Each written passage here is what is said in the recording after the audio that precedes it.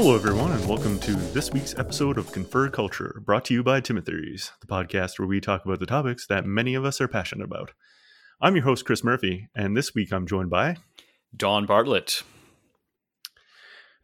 So in this episode, we'll be discussing film score. Now, Don is a bit of a special guest this week because I met him through doing some video work with Tim, and he is very passionate about music, and he's a musician. So I thought he would be a really good guest to come on and talk about film score. Do you have anything else other than that to add, Don? Well, it's good to have me on the show here. I'm glad to talk with you again. It's been a while. Last time, what was it? What year was it? It was like 2018 or 19. I think it must have been maybe even earlier. 2018, I think, last time we were in person doing the videos with Tim. And I remember sitting in on, this was right when I think Infinity War had come out. It was around. It was Infinity War. Yeah. So I'm pretty sure that was 2018. 2018. That's right. And yeah, I'm a musician by trade. I teach and play music and record and try to embrace the idea that the modern day player sort of has to be the jack of all trades. It's not like it used to be where musicians, have to rely on the record label to do all their promotion. Now you have to do it all yourself, or you can do it all yourself. You can get the technology to record yourself and mix and produce your own music, and edit your own music videos and have your own website. Sort of be your own management team. And I've sort of taken to doing that and been trying to develop in that regard, as well as trying to be the best artist and best player I can. That's really step zero, is actually being a good musician. The whole other thing is being able to brand yourself and promote yourself and step up in that side of the game, which is a huge challenge. It's a whole slew of terms and language and entrepreneurial skills to navigate. But yeah, I'm sort of growing in that area as well as being a musician.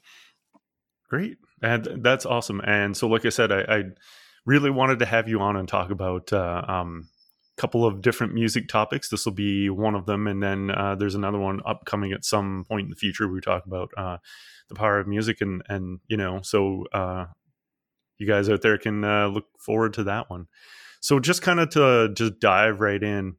When I talk about film score, kind of what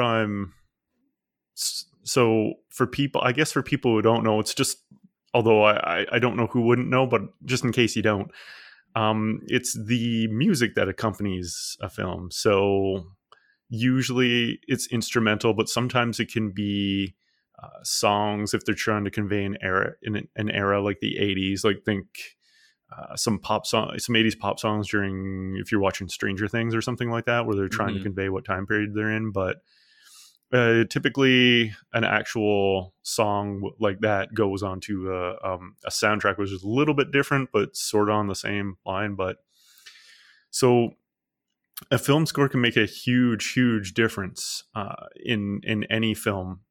And there are some good and some bad. And what it's really good at is conveying the emotion or the tenseness of a scene. And I just want to mention real quickly, I've watched a television show on Netflix called Brainchild, and they really did a really good job of highlighting how score can affect you emotionally. They do this thing where they have the same scene and they use happy music, sort of romantic music, and you think it's sort of a romantic movie. And then they sort of recut it with, and they change some lighting around, and the characters say the same lines, but because the score is more tense and creepy, it comes across as more of a thriller. So I think it's really, really important in conveying emotion in film. So yeah, absolutely. The film score is really it's the unsung, well, I guess that's a bit ironic to use that language, but it's the sung hero of sort of the reason why you might feel a little tear rolling down your cheek at a certain moment in a film, or it really puts the emotional glue into the scene. And I don't think it's the visuals alone that can convey such emotion. I'm thinking about the use of certain instruments. I'm thinking like a piano, just one piano. To go back to the Avengers idea, it was so powerful in Infinity War, to use that as an anecdote, that you were going to talk about a little bit about how there was a recurring theme and a motif in the music of the Avengers, the Avengers theme that pops up throughout the movies. And I was so glad to see that happen in a modern day, sort of super blockbuster, huge cast film, where the music was being serviced like this, and there was these recurring ideas. And especially in this one, Infinity War was such a tragic story, so much suffering and so much sacrifice. And was a really courageous movie to make. I guess it's part one, but because it's part one of two, they really can just let the heroes fail. And that's why I think it is my favorite MCU movie, because it's just so rare. Normally you have to have some sort of resolution come, some sort of catharsis come, but it's rare that you see a movie where the ending is just as awful as things could possibly get. And really the despair and the isolation and the loneliness that comes with the result of that climax is nicely paid off with the theme of the Avengers played on that title card as the credits are rolling. Just the solo piano with the text evaporating into the dust. I thought that was so powerful. And Alan Silvestri, I believe, is the man behind that score. I much relate a lot more to what his work was with Infinity War than the music from Endgame.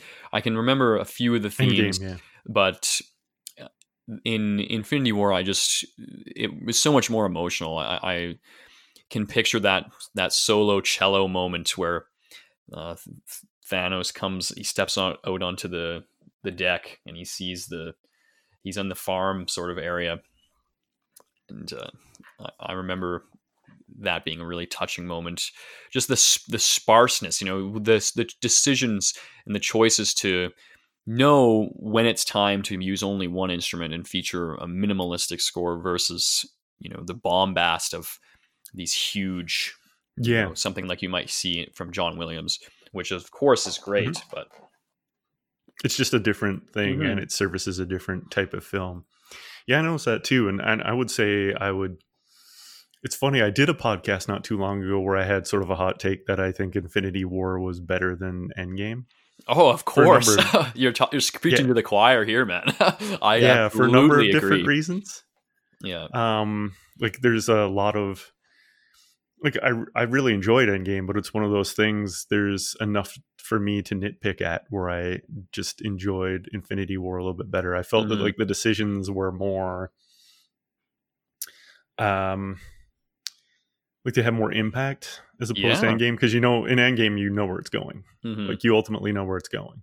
Like even if at the very very end it's a little bit like the main character who dies is not the one I expected, but other than that, like you know where it's going, right?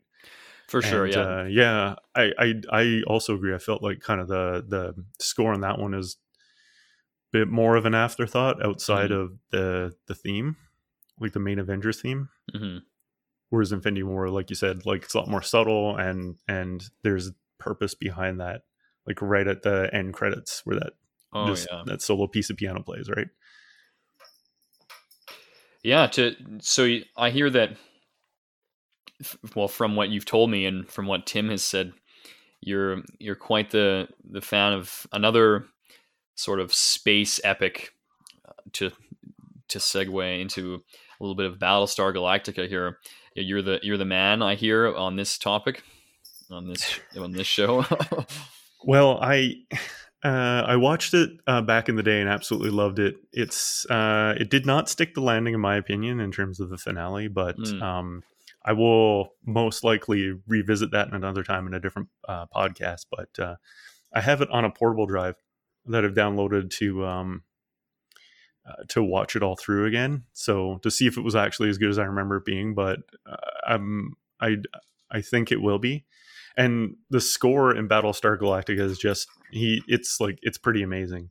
For those people who don't know, it was done by Bear McCreary. I doubt that that's his actual name, Bear, but he's done a whole bunch of stuff like The Walking Dead, and he's most famous for that. He also did the theme for was it Black Flag? Maybe it was like a pirate show in the Okay. late 2000s on Stars, I think. He's done a bunch of different themes for different shows, and the combination. So the thing about Battlestar Galactica is that it's a whole bunch of different, much like a lot of countries. It's a mishmash of different cultures and perspectives of people. So what he does is at least this is what I picked up on anyway. He tends to borrow from a lot of different cultural traditional music and inserts that into the score. You got a little bit of Gaelic. You can hear some taiko drums.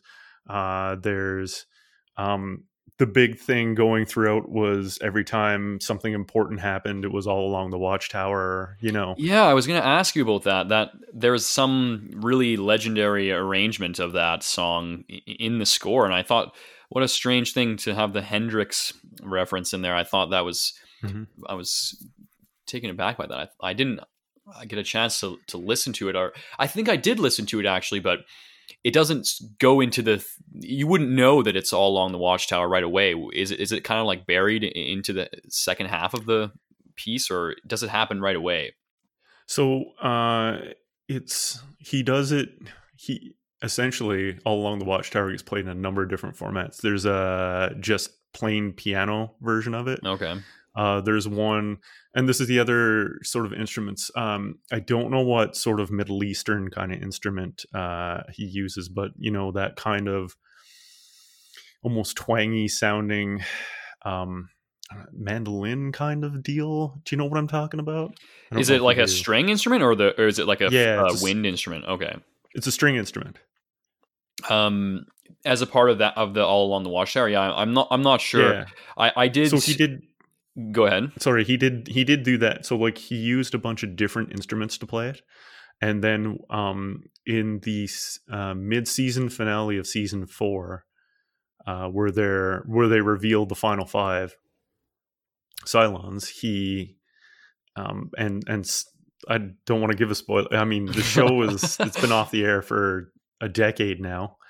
So I don't think it's spoiling where Kara comes back and Starbuck.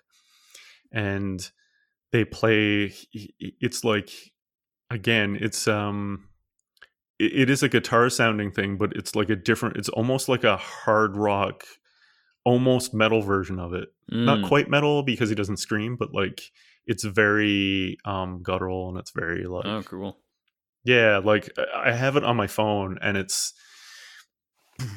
I know it's blasphemy, but it's by far my favorite version of the song.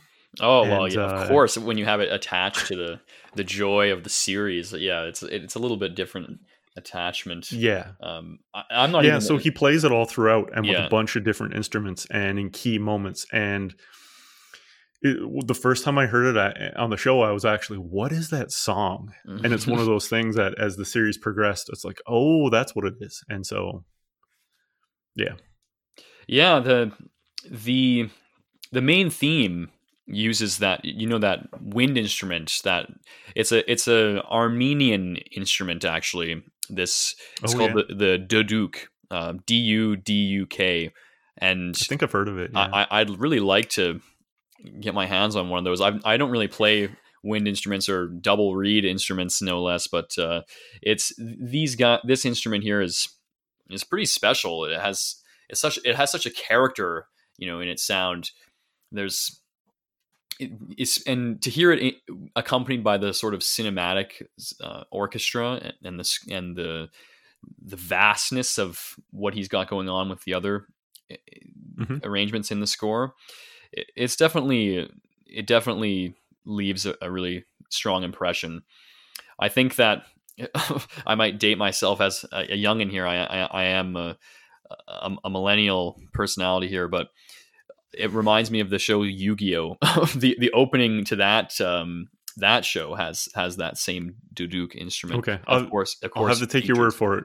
I'll I'll have to take your I'll have to take your word for it because I'm old and I've never seen an episode of Yu-Gi-Oh. Yeah, it's good. Honestly, the opening though, you would find a lot of similarities with. He does Really? use that same instrument. I just mean purely by the music. I don't know enough about either plot to compare, but Nice. just from the openings and from some of the research I was doing about Battlestar, I was looking into the fact that Bear was asked to come back and do Blood and Chrome, which was a movie, or what was that one? Was it a spin-off? Yeah. So like, Blood and Chrome was a, it was a prequel direct to home video movie that happens right before the show, Okay. and it sets up like there was the other. There was the other one around Caprica, like decades before, but Mhm. this one was I think it was directly before the events of the show, like months, I believe. It's been a while since I've seen it. I got it kicking around here, but Yeah, that one. it's one of those things I got to go back and rewatch. But yeah, as far as I know, that's to the best of my memory, because I have seen it and it was really good. It's just yeah. So There was this huge change in direction for the score for that one. He went from it being more orchestral to straight up like rock and metal influence. Like he got this session guitarist Mike Keneally in there and really featured his heavily distorted guitar playing over the soundtrack of this, and some of the other instruments, it was more based around synthesis and synthesizers, where the other ones and the main series show was about, the vast acoustic spaces, the orchestra, yeah. and not electronically produced sounds. And this one, he featured percussionists, some synthesizer artists, and then the electric guitarist. And it definitely also had a world music flavor, as well as an interesting choice in instrumentation was he got this dude Steve Bartek to come in and play electric sitar, which I actually tried. Well, I didn't try it. I just was jangling on it. I was at a music store and I saw one of those electric sitars. I didn't even know that they were just hanging around in music stores. I hear the term sitar and I'm thinking this Indian, this, if you've ever seen a picture of a sitar, they're the furthest thing from friendly looking. They're very intimidating, and they are almost like it's like a crude thing to say it would be compared to a guitar, but it is a string instrument and they're really kind of jangly and have a lot of bounce to the sound. It's totally another one of those instruments that really embodies the character or the flavor of a certain certain culture of music, and to have that encapsulated on an electric instrument that is tuned like a guitar is pretty cool. I'm tempted to go and plug one of those things in, but I feel like what do you play on one of those things? I don't know. You can't just go and start playing blues. Exactly. You can't just go play blues licks on the electric sitar. You gotta have some kind of knowledge of well, at least I would feel a little bit sacrilegious, picking up an instrument that's called a sitar and then playing my guitar repertoire. It would have to be something a little bit more applicable for the genre. Yeah, but I think that really showcases like Bear McCreary's versatility. Like he's done so many scores for like I mentioned 3, but he's done tons and tons. He's been working for years, and he does something different every time. Like he's one of those. I think he's one of those like he's just really, really good at his job. Yeah. And I don't think he probably gets a lot of widespread credit for it, Yeah. but like in mainstream anyway, oftentimes those composers, right, they're not, unless you're John Williams or somebody, or Hans Mhm. Zimmer or somebody like that, you usually don't get and if you do TV especially, Yeah, you more don't really get a motivated. lot of widespread acclaim. So yeah, so I think he's really, really just excellent at what he does. Yeah, and what are the other scores you were thinking about? You were talking a little bit about. We talked about Avengers. You mentioned the Hmm. Brainchild, and then Yep. you we just touched on Battlestar a little bit. But what was some of the other ones you were thinking of that you felt strongly about? So actually, funny thing, I was gonna say, like, sometimes you can have a good score on a bad film. Like Temple of Doom is widely considered the worst, if not one of the worst Indiana Jones films, Hmm. but that score is the best. Like overall, in between all the films, I think Yeah, it's actually the best score of all of them. Like it's it's John epic Williams, and right? grandiose. Is it Yep, still John Williams? Okay, it's still John Williams. Yeah, it's epic and grandiose, and I think he borrowed a little bit from it when he did Revenge of the Sith. okay, When Anakin's coming up to the temple, it sounds a lot like when Harrison Ford is riding on an elephant in okay. Temple of Doom. So, but yeah, it's very, and it conveys like that sort of, the location, and where they're at in India and stuff like that. And it's actually one of the better. The film itself is like terrible, but It's been a yeah, while since I've seen it. I remember. I don't remember having super harsh criticism of it. I don't remember even standing the three that I saw the original three, and they all sort of. I was probably too young when I saw them to really be critical about the quality of them as films, sure. but I do. They all sort of had their ups and downs. I remember the but the second one was definitely crazy. I love Short Round, and there's a lot of hokiness, I guess, to all of them. But I guess that's kind of the genre, sort of the.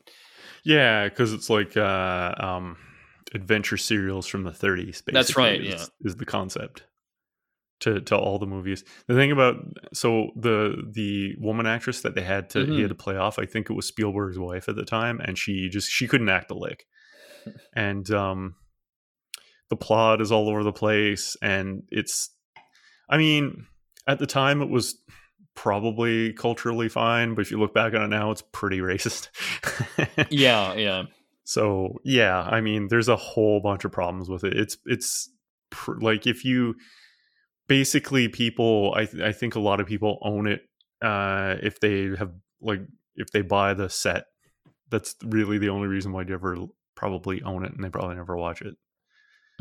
Yeah, I bought it. I saw that there was the set up on VHS in a Goodwill or Nice. something, and I just Yeah. picked that thing up. It was like, I think $2 or something. It was not even $5, and I just saw that it was all. I just like I appreciate having the culture of the VHS.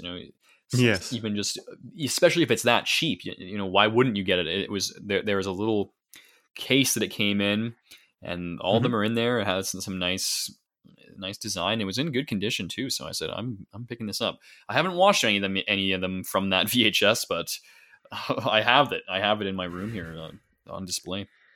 Yeah, the thing about VHS is it if you store it in a bad, like in a not great environment, or you watch it too many times, it wears out. Like I had my mom in 1997, after the Star Wars trilogy had been re-released, Oh the yeah. special editions. She bought me a VHS box set, and I wore out like Return of the Jedi. Nice, nice. Like Just it, again and I again. watched it.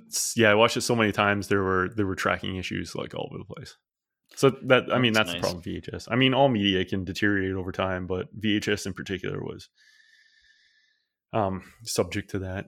So yeah, there's a ton of like really good examples of score bringing out like really, like, tension, or really big moments, or sadness, or whatever.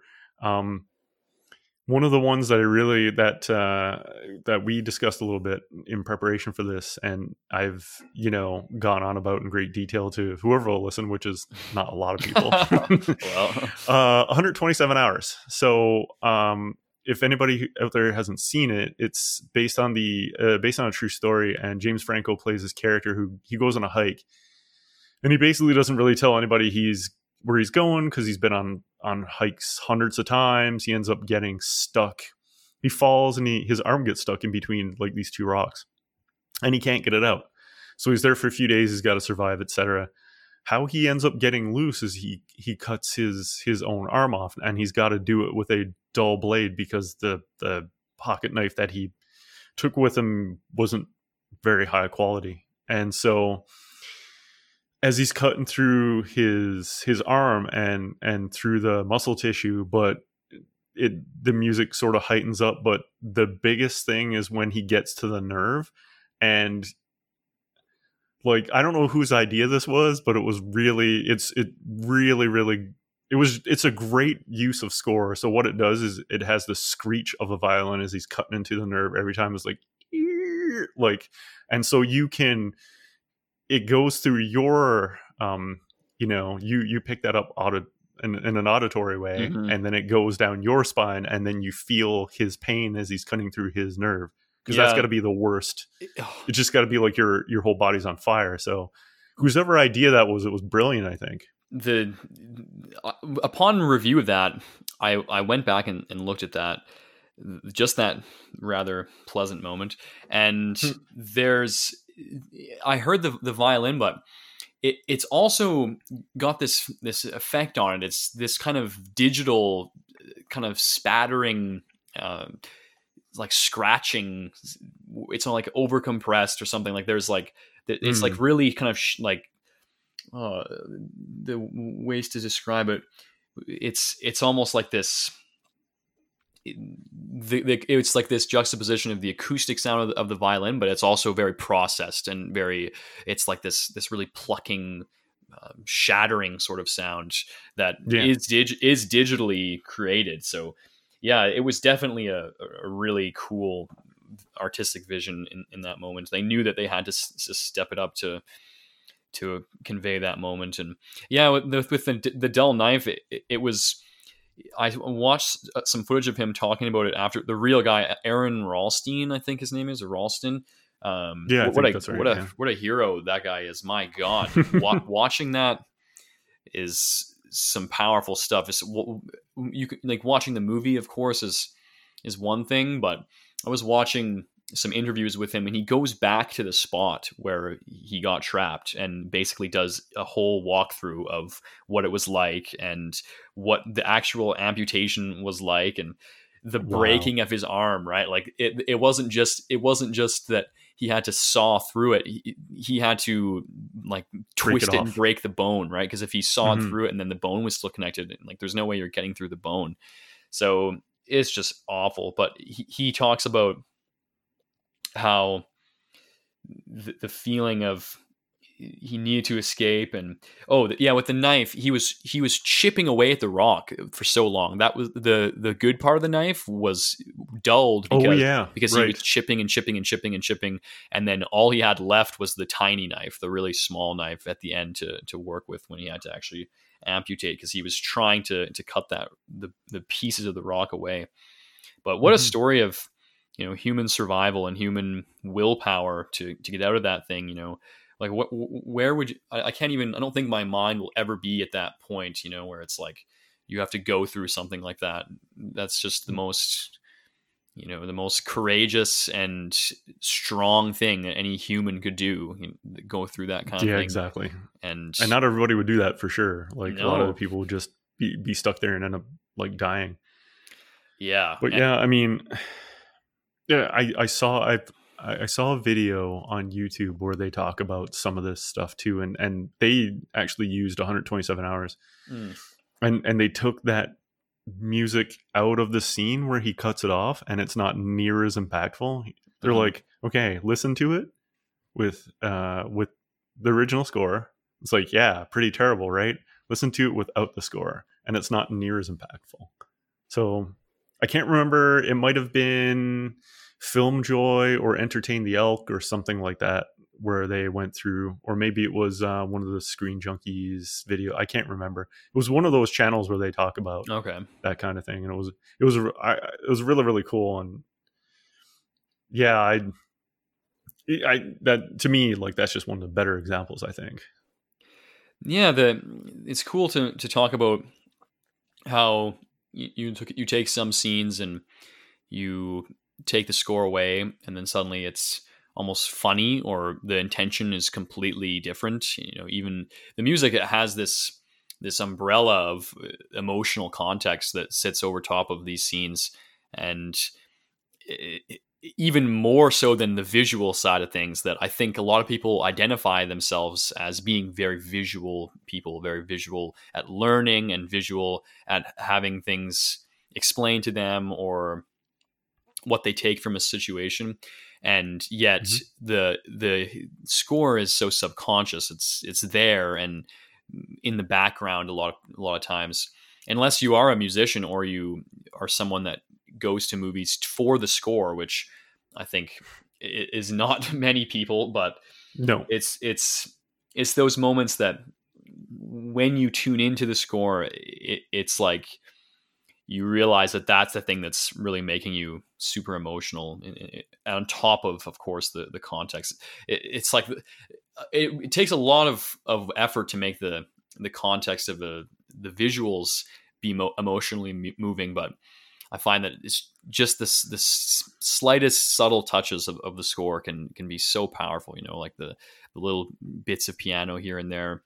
But what I was going to mention was sometimes I think taking the score out and making the artistic choice to be silent, music wise, in over a scene, can be really powerful as well. And I call back to The Dark Knight Rises, where I believe the confrontation with Bane in the sewer, the first time that Batman and Bane have their showdown, it's a bit of a brutalizing on Batman's behalf. It's not a triumphant moment for him at all. He actually gets his ass kicked. But in that scene, you might be expecting some big, bold choice to have strings and horns and big stabs. Traditionally, what you see in a comic book style adaptation, but no, Christopher Nolan's style and Hans Zimmer's style is, in this scene, they chose to have no score, and it's just the crushing sound of the sewer and the waterfalls in the underground. And in that moment, I always remember that. I always think about that, how right there the best choice was to just do nothing, to have no score there. And I don't think they could have had something else. They could have had some kind of low ominous drone or something, but it's brutal because Batman's the hero. He's your hero. You're watching the movie, and then it's just you watching horror. You're powerless. It makes you feel like you're there. I think when the score gets taken out, sometimes it can make it feel really realistic because you're just there, especially watching. Especially if there's camera techniques where there's a little bit of camera shake or the shot isn't moving a whole lot, which, right. I mean, in that scene, I think there were some long shots without. Yeah, I seem to remember that too. But yeah, and just like in the visual piece of filmmaking, sometimes restraint is the best choice to make, right?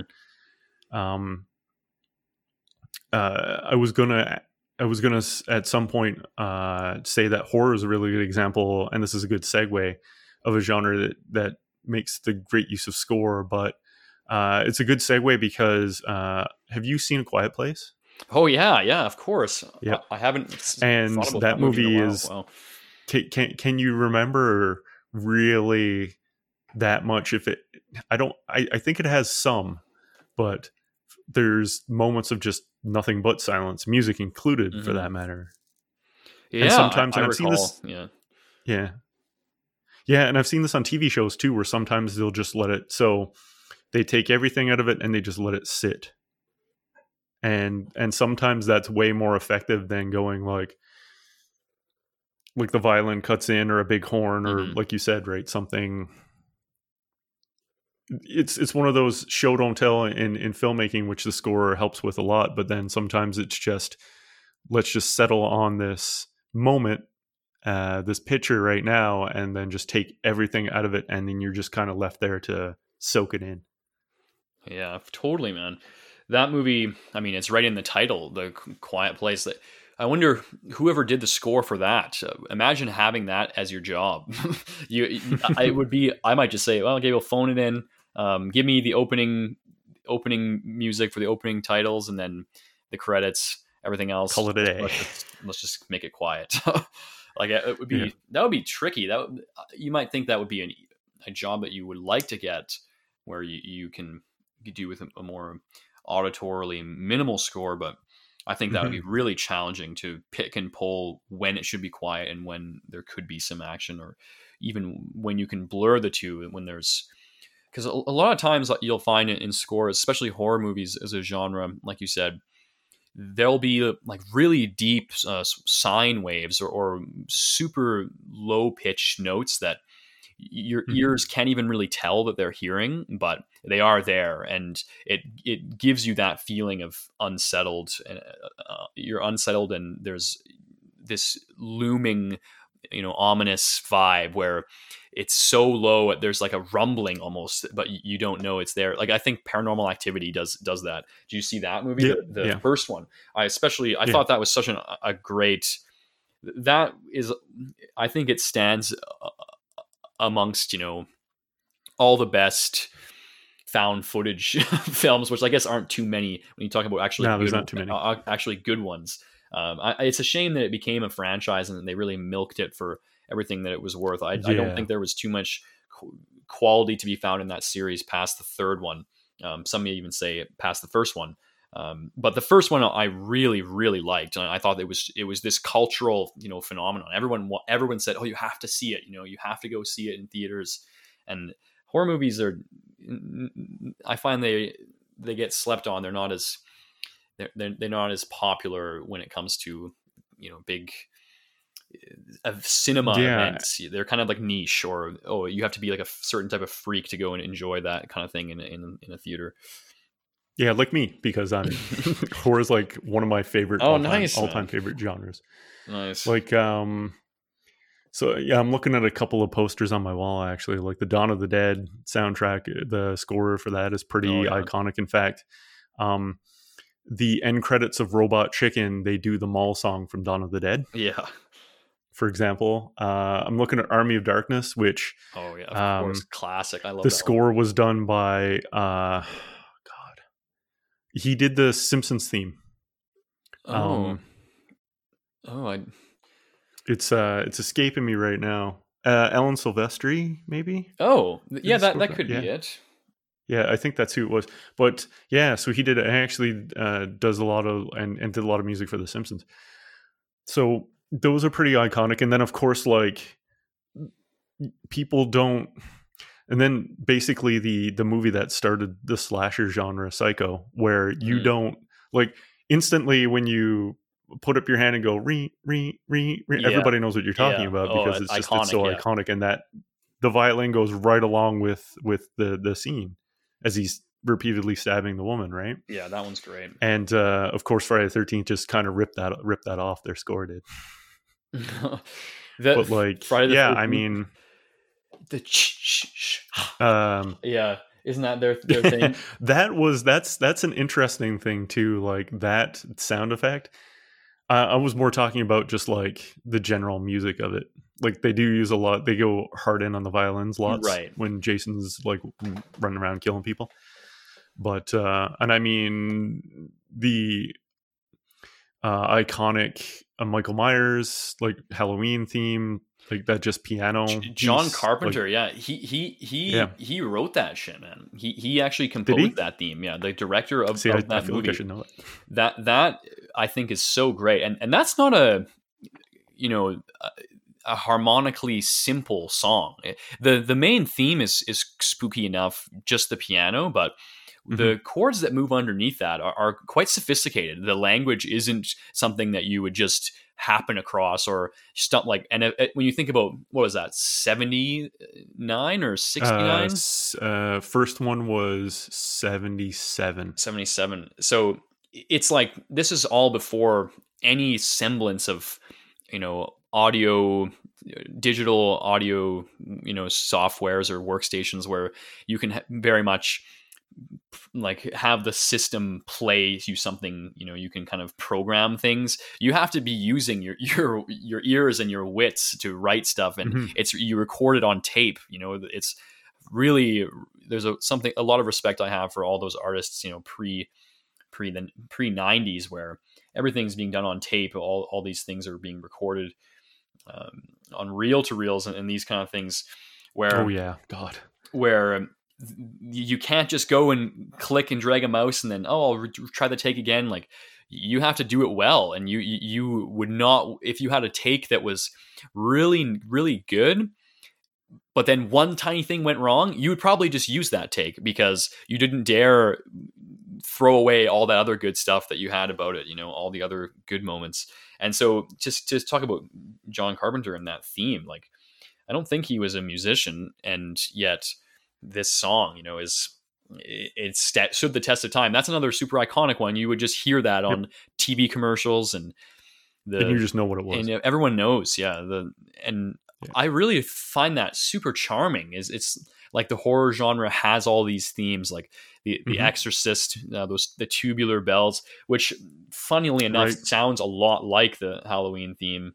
It does a lot. But I think it is a little bit different. And then there's the I just, when I think about Friday the 13th, I don't think about a theme. I just think about that sound effect. Yeah, that's right. And Which is really, again, whoever thought of doing that, it's one of those small touches that's Yeah. just, you're like, oh, you hear that and you're like, oh, shit's gonna go down. Yeah. Like right now. Yeah, there's But stuff yeah. like that in Halloween too. There's a lot of like those stingers, those moments where you see Michael Myers in the background, and you hear like this, like this moment of, Mhm. this chilling moment of, and it's corny, but it's also classic. I almost And think that it's just appropriate. It's like just the amount. There's a golden zone of where it's just cheesy enough that you just actually It just respect it a works. lot. Yeah. Yeah, and there's a reason why you keep going back to it, because it's effective. It just works. Mhm. Like, horror is quiet, quiet, quiet, quiet, quiet, and then boom. Yeah. Because it's just like it's like, and it's gone, especially in slasher films too. It goes quiet, quiet, ramps up a little bit. Oh, it's nothing. Quiet, quiet, ramps up a little bit. Quiet, quiet, and then boom. So it sort of lulls you in that false sense of Mhm. security, and then the moment happens and somebody dies. That's great. Yeah, the slasher craze, that was all the 80s, right? And that was Yeah, when big time in the that 80s. was So like, many slashers, so many bad slasher films too in the 80s. I've seen a lot of them. well, there were Yeah, sequels on sequels. Isn't the Friday the 13th, doesn't it have like upwards of 15 installments? It's like same with it's Nightmare on Elm Street. Nightmare on Elm Street has let's see. If you count Freddy versus Jason and the reboot, Mhm. um 8. Okay. And if you Jason Friday the 13th, if you count Freddy versus Jason and the reboot, 12. Yeah, That's there's right. like Jason X, and where he's in, Jason X is Jason X. A lot of people hate on it, but it's done tongue in cheek on purpose, yeah. and it's like, it's so bad it's good. That's one of my it's so bad it's good films, because like, they bring him up onto the ship, and basically essentially the second that two teenagers start to have sex, like, I swear it's the second he penetrates her, Jason just sits up, and I'm like, okay. They know. So Yeah, you they're know what very kind of ride you're in self-aware. for. Yeah.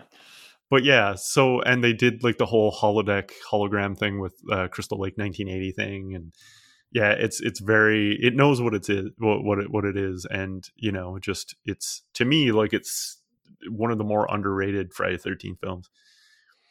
Yeah, I feel like they got that way with the Freddy ones too. It was, they stopped taking themselves seriously after what, like the Yeah. second one or the third one, where it was just, they knew it was, they just cashed in on the hokiness, and it was fun. The movies, they didn't take themselves too seriously. It was Yeah. about the is the Until New Nightmare, which to me is like one of the best ones. Oh Like, yeah, no, New Nightmare was Scream before Wes Craven did Scream. Like, right, it's right, super okay. meta. Yeah, it's super meta, and um, it didn't take, because that's not what people wanted out of Nightmare on Elm Street at that point. People wanted the one-liners and everything like that. They wanted Yeah. the cheese, and he wanted to make it scary again, because he hadn't written one since part 2, I don't Hmm. think. So yeah, to me, like, that one's also super underrated and actually pretty chilling. I don't really think body count's not that high in that one. Maybe like a couple people, like 2-3 people, maybe. Okay. But it's like, it's far more terrifying than some of the far more scary than some of the other ones. But anyway, yeah, I mean, like, horror, I think, because and like I said, I use this one because I'm such a big fan of it, Hmm. and there are so many good horror scores that, and it knows how to use score to rev up the tension, lull you into a false sense of security, and just deliver. And the scenes of people, like, getting stabbed or dying or running away from something, are far more impactful because of it. So yeah, that's yeah. So I would say a little bit more contemporary example of, I think a really creative horror thriller score was, David Robert Mitchell's It Follows. You see that movie in yep, 2015? What did you yes, think that of that score is movie? amazing. What did you think of that It's movie? good. That movie's great. Yeah, I man, love it. I deeply love that movie. In fact, I was gonna say, a question I was gonna ask you was, has there been any movies that you watch where you feel like the score is better than the actual film, other than Temple of Doom? You already said that one, so you can't reuse that one. um Like, you go back to watch it and you get hype about the idea of this theme that creeps in, or this, this setting that is over this, a bunch of shots that take you from here to here. Like, I think about The Shining, and if you think about the score yeah. in the very beginning of that movie, where it's just terrifying and nothing's even happening. It's just shots of Mhm. the countryside outside of the mansion, The mansion where they go to, yeah. and it's just Yep. so ominous. The driving and that there. My God, The Shining is a whole other can of worms to open. But Yes, it is. talking about It Follows, I think it's just the composer there, is this dude. He goes by the handle Disaster Piece, and he was a video game music composer for like indie Oh, games, like interesting. chiptune in indie games, where he didn't even have a background in film. Literally, the director reached out to him personally and said, "Hey, I played this game that you scored. I like how ambient the music is, and can you score this film?" And it was like this horror film that with a $2 million budget. It was. I would imagine that would be a pretty thrilling call to get. And I remember the Oh, I first bet. time I saw It Follows, I was just sitting in the theater. They just let that score sizzle so much, Yep. insert from scene to scene. There's so many moments of silence, or just, again, like shots of the streets or shots of the teenagers like in the pool, and I'm just sitting there listening to this, and the score is just as much of a feast as all these visuals are. And Hmm. kind of a fun game that I will challenge you to, if you'd like to listen to scores, um, on the go, if you're ever walking around or driving about, is to listen to the It Follows soundtrack, just let it play and just go for a walk out in public. Because and you like pretend that you're in the movie. I've actually done that. Oh yeah, right. If you go to the, because it was this invisible force following them and that nobody else could see but them. Yeah. So if anyone starts like, you just pretend like the thing is after you, whatever it is, it's coming. And anyone that turns towards you, it's like the music is so jarring and so uncomfortable to some of them, at least. Some of them are really beautiful and really sweeping and really ambient, but then there's some that are just, it feels like you're about to die, which is fitting. Yeah. Most of the time it's like it's a sequel or a remake where they borrow from the original, or anyone the prequels, like Star Wars prequels, the score is really good. That's a good choice. That great, or like some of the Superman sequels later on, score's fine, and of course it has that iconic John Williams theme to it. Yeah. But as obviously as you go on, diminishing returns and all with sequels, and it's usually stuff like that. Probably like there's a Disney movie called Black Hole. It's not actually, a lot of people really like it. It's one of those films that if you like, you could easily get bored by it. I found, like, it's not bad. But it's almost like an iconic thing. Score for that's pretty good. And what was the other one I was going to? Oh yeah, another Disney film, Flight of the Navigator, which is it's okay. Like the film itself, it's okay. It's like it came out like in the in the big sort of in the thralls of like the ET craze of the mid 80s, and the score for that I remember being pretty good too. The film itself, it's okay, like it's all right. There's worse things that you could do with an afternoon. But yeah, it's not way to say it, great. But yeah, I mean, yeah. Would you say that speaking? So go ahead. Oh, I was going to say, would you say that there's a score that you have an easy time saying it's your favorite of all time? Just one that you would default to. That's like, yeah, that's the one that personally, that one is my favorite. There's a couple that I really enjoy. For a few reasons. The score for Inception is really good. I have that on my phone. I listen to it a lot. Zimmer. Zimmer is really essentially, so like you talk about like horns everywhere, good Lord. But and a lot of people copied that kind of style for a while and put it in every movie trailer after that. Let's see, what else do I have on my here's a really, really good one, Predator. The score for that is just freaking amazing. Man. I'd have to go back and pay attention. It's like the jungle, and it's it's so desperate. Yeah, you're out there. So if you closed your eyes and listen to that, you can tell that they're in the jungle. Mm-hmm. Oh, totally. Because and that score really helps ramp up the tension, because that almost plays like a science fiction kind of horror movie, where one really powerful force is hunting down a set number of people, and it just seems like it can't ever be stopped. But it's like for me, that's really, really good. I also like, and I've got this on Captain America: Winter Soldier. It's my favorite Marvel movie and also my favorite score. And there is a piece on that called "Taking a Stand," and it's aptly named. Like whenever I listen to that, sometimes I listen to it when I'm working out. Whenever I listen to that, I want to hold up a Captain America shield. That's sick, man. Because it's just like, yes. Does that play when he's giving his speech, or when is that one? No, it plays at the end credits right before the first stinger. Oh, okay. Yeah, so it's like right at the end, and they're going through the sort of animated. I got you. The title, and the minimalist animated versions of who's in the movie. So they have like yeah, they animate kind of like it's like a shadow of Chris Evans Captain America and Yeah, his symbol starting Chris Evans, and then they go through the excuse me, they go through the cast I see. Yeah. that way. And to me, like it's Captain America in music form. Yeah, yeah.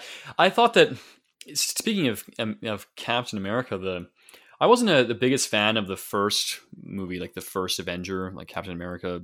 The first Avenger, yeah, it's all right. But I thought the music was great, and that I think a lot of those themes do come through. A lot of, at least the instrumental motifs and just the instrument choices, like just that lone, I think it's a trumpet or a cornet, some kind of nice, just this kind of friendly sounding heroic little melody that Yeah. comes in. I really liked what they established for that. It does have that military sort of feeling. I think the score for that was really nice. If I was to answer that question, I have a few. Today I am I just want to quickly before you go into sorry, but I just want to quickly mention, because I'm such a huge Trent Reznor fan and I did a podcast on him. Okay. Just talking about his stuff. His soundtrack for The Social Network and Gone Girl and Girl with the Dragon Tattoo are all excellent. And he did Lost Highway and Natural Born Killers as well in the 90s. He did this Oscar actually himself. Like, this is the Nine Inch Nails dude. He just film scored. Yeah, Trent Reznor. Yeah, he did them himself. Damn. In fact, he won an Oscar for Social Network. Wow. And those are like excellent scores. Like, to me, he's like just Mr. Jack of all trades artist. He could do almost anything, and I would probably like it. Mm-hmm. And he's released an instrumental. It's called Ghosts 1 to 4, and then eventually 5 and 6, where it's just nothing but instrumentals. And he plays. You're talking about Bear McCreary, and he's similar. He played some obscene number of instruments on these instrumental albums, like something like a few hundred or something ridiculous. And he doesn't play drums, but he got people to come in and play them, and they would build drum kits out of like cookie sheets and stuff wrapped in chains and garbage bins and just like really cool stuff. And so I just thought I'd mention that because I love him so much. Yeah, man, that's great. I didn't know that he was he did film scores. Like you say, he's I just know that he has the superior version of Hurt. I would agree with that. A lot of people think Johnny Cash is it's actually a small-minded opinion to not be too harsh. Okay. but it actually is. I don't know if I go that far, but yes, I would agree with that. He did so he's also doing the soundtrack, the score for the upcoming Disney Pixar movie Soul. I don't even know if I've heard of that one. Yeah, it was supposed to be released in the summer, but then the world went to hell, so, you know. Yeah, movies now are just a thing of the past. The Cineplex just... Well, they're all digitally released now, but when they're saving it because it's their new big... It's from the people who did Inside Out and Up, that kind of creative team, so I'm actually kind of really looking forward to it, and especially I would go see it just for the score, because Trent Reznor, but... Yeah. At any rate, I was to get back to your point. You're going to mention some scores that you really love. Oh well, I have one. I want to. I could talk a lot about many, but there's one today that hopefully we can remain friends after I drop this opinion on you. But today marks the 16th anniversary of Sam Raimi's Spider-Man 2.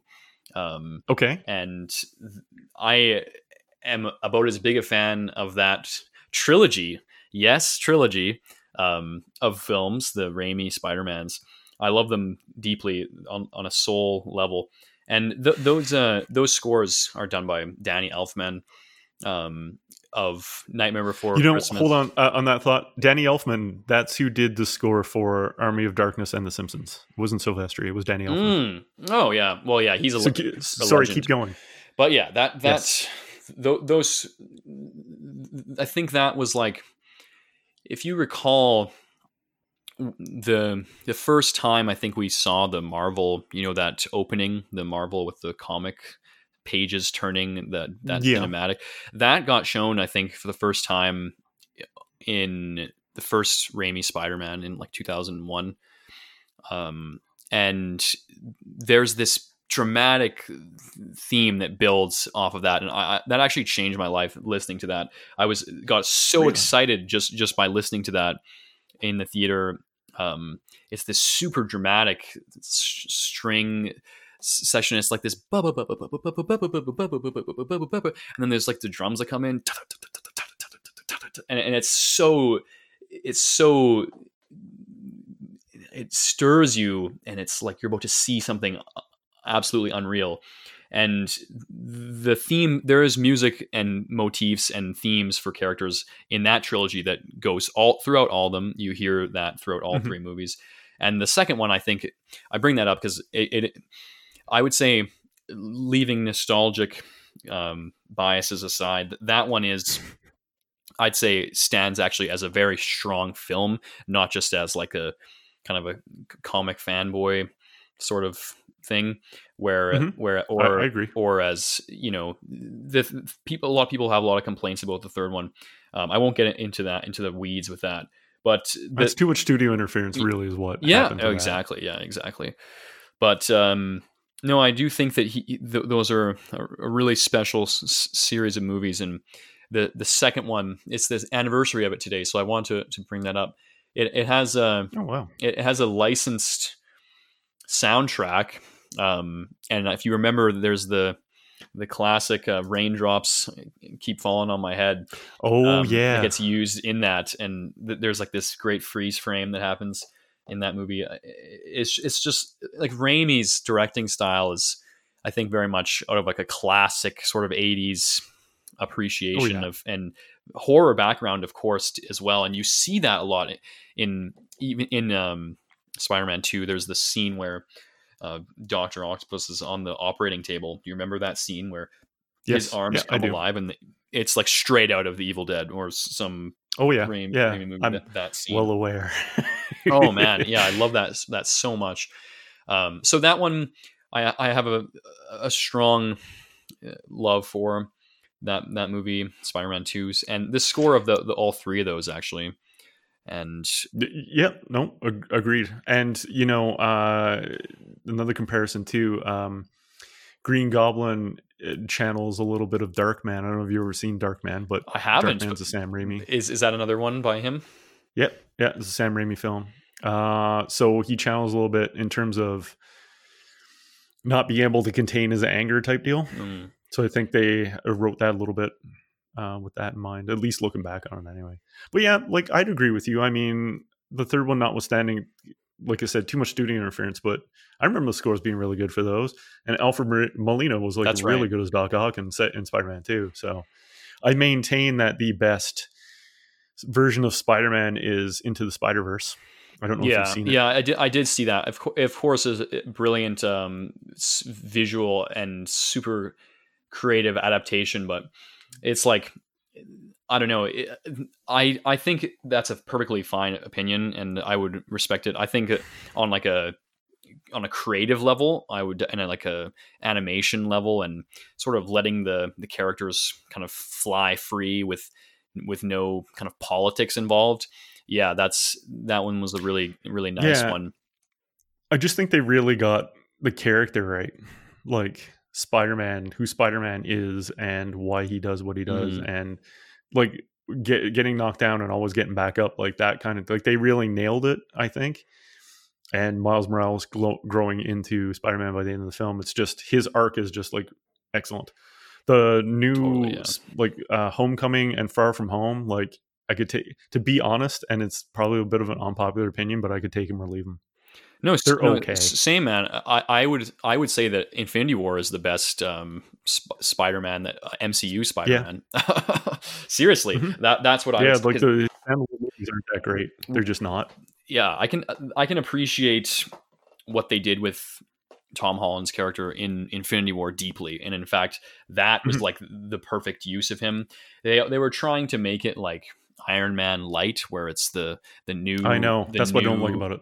The new thing, when you think about, you know, the history of the comics, it's actually like it should have been the other way around. It's like Spider-Man's head is the one that's on the Marvel logo on all the comics. You know, he's really the poster child, and then it's Iron Man Yeah, that's like, I guess, definitely a mighty hero, but it's not in yeah. terms of And one of the recognizable. things that like a lot of the movies get, like they sort of gloss over, is actually how like intelligent Peter Parker is. Hmm. They kind of gloss over that a lot. The mid '90s Spider-Man the animated series really goes into a lot of depth about how actually pretty much he's a genius. Yeah. And also the video game too that came out on PlayStation 4 that I played through. The story in Right. that is Right. really well written, Cool. and they really do go into like how smart he is in that too, Yeah. Yeah. which I really I appreciated. would. Yeah. That there's really. I mean, we could do a whole episode about Spider-Man adaptations. Spider-Man, I know. Yeah. I'm a huge Spidey fan. But the Yeah. one other movie I would mention before we wrap up here, I would say Mhm. would be number one, just like my favorite score of all time would probably be Harry Potter, like John Williams' Harry Potter. Okay. What he has to offer with the first two, especially because he only did the first three movies, and then he stepped off the Okay. project. But those I find are it encapsulates the sort of wonder and golden age, not only cinema but also influences from classical music, especially Wagner.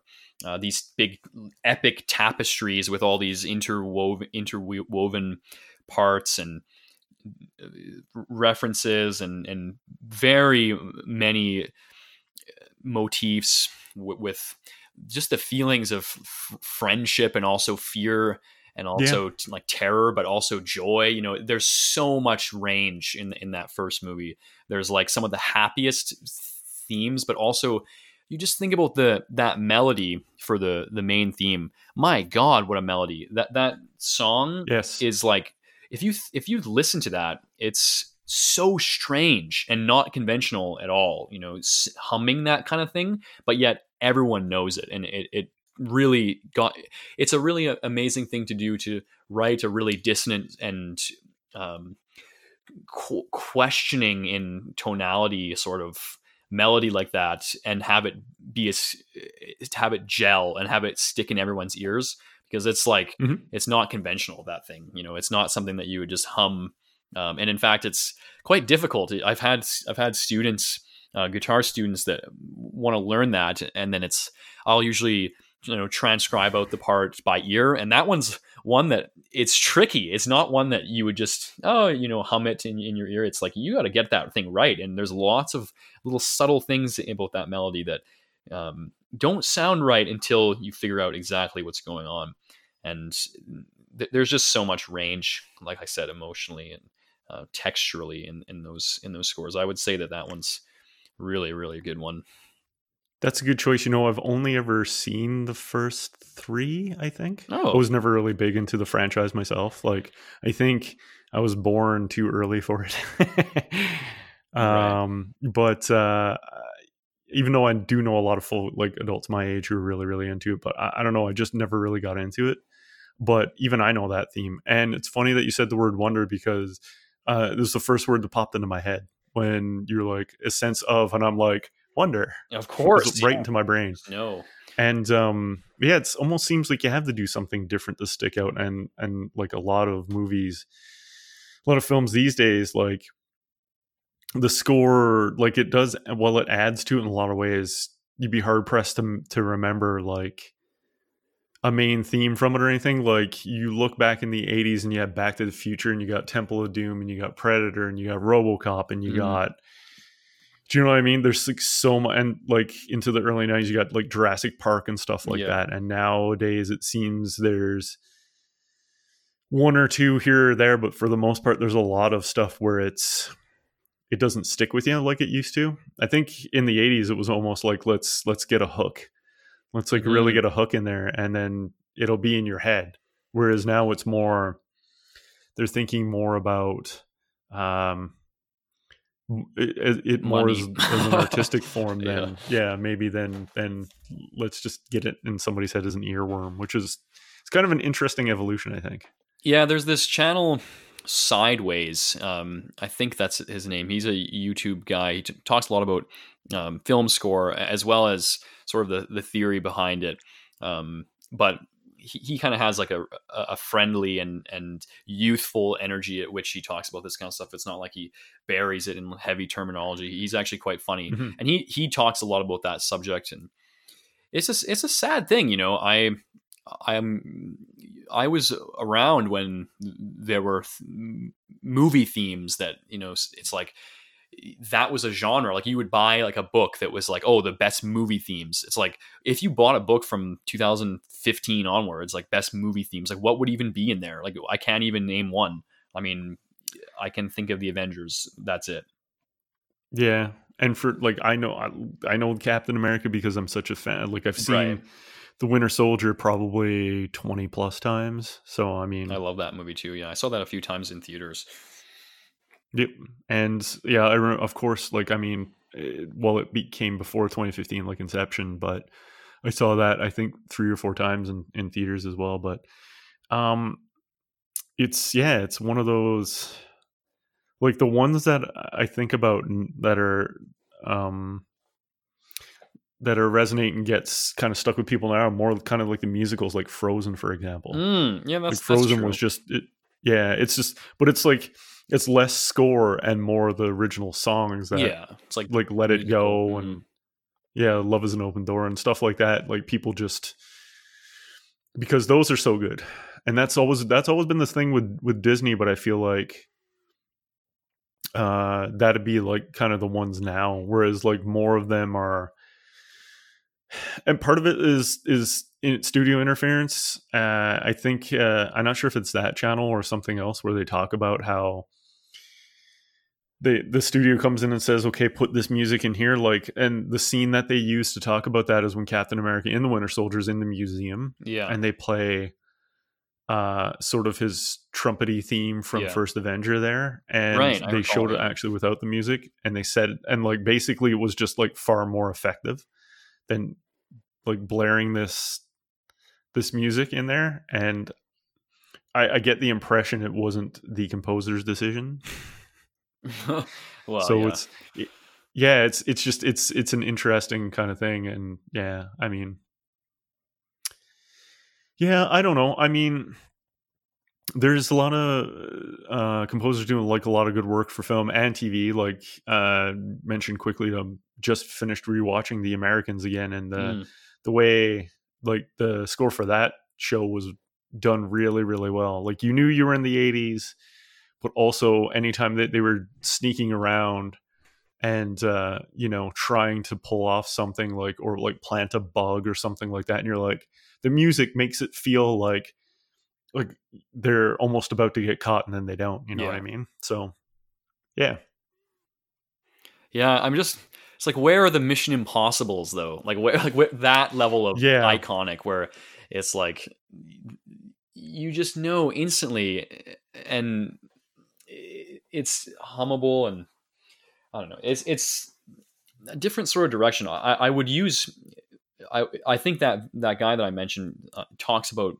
I guess it's not as topical, the reference Harry Potter, but the first three, the music that you experienced is like the best of it. Then from like 4 to 7, there's like a dramatic shift. Like there's the subject matter gets a lot darker at the same time, but there are some of the themes from the originals revisited, but it's a lot of just like action strings, you know, like that feeling where it's just, and that's just cookie cutter, you know, they just put that in any movie. It's not, it's copying. A lot of them are copy and paste, and sure, it works, you know, it works for these, you know, battle scenes, and it serves its purpose, but it's not something that you go home and think, well, I'm going to buy that soundtrack, or I want to get that soundtrack on vinyl. Like things like that. Like that's the kind of, there's only an elite, you know, an elite club of movie scores that you would add to your vinyl collection. You know, it's like you wouldn't even think. It's like certain ones you just would be like, yes, like I need to get this one in the best way possible. But we've delved quite deep into this. There's definitely lots to talk about, and I like that we found some common ground in the horror genre. I'd like to talk more about that too. I quite like myself some of that genre too, especially the more classic stuff where it's actually kind of creative and not just shock value. I guess it's creative shock value, like not just grotesque for the sake of it. Yeah, like the Hostels and stuff like that, where it's just gross for the sake of gross. Yeah. Mind you, though, have you seen the Saw movies? Yeah. Those have a good score. Those have some pretty good music, man. Those are yeah. And the first, again, it's one of those where the franchise just got out of control. Yeah. I think there's like 6 or 7 of them or something like that. First couple are okay. Yeah, the stories are pretty cool. Yeah. I remember the score being pretty decent in those too. It's been a while since I watched any of them, but yeah. So on that note, I think, like you said, I think we've delved pretty deep into this topic, and I think we've covered a lot. I think we could just keep going for hours and hours. Yeah. Maybe we'll revisit the topic again some other time, and or just do like a deep dive on Spider-Man or something. Totally, man. Yeah, I'd be in. Yeah. So with all that said, thanks for joining us this week. Of course. Please like, comment, subscribe if you're able. Rate the podcast wherever you listen.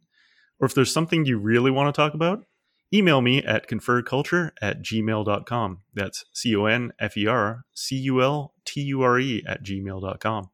Until next time, I'm Chris. I'm Don. And this has been Confer Culture.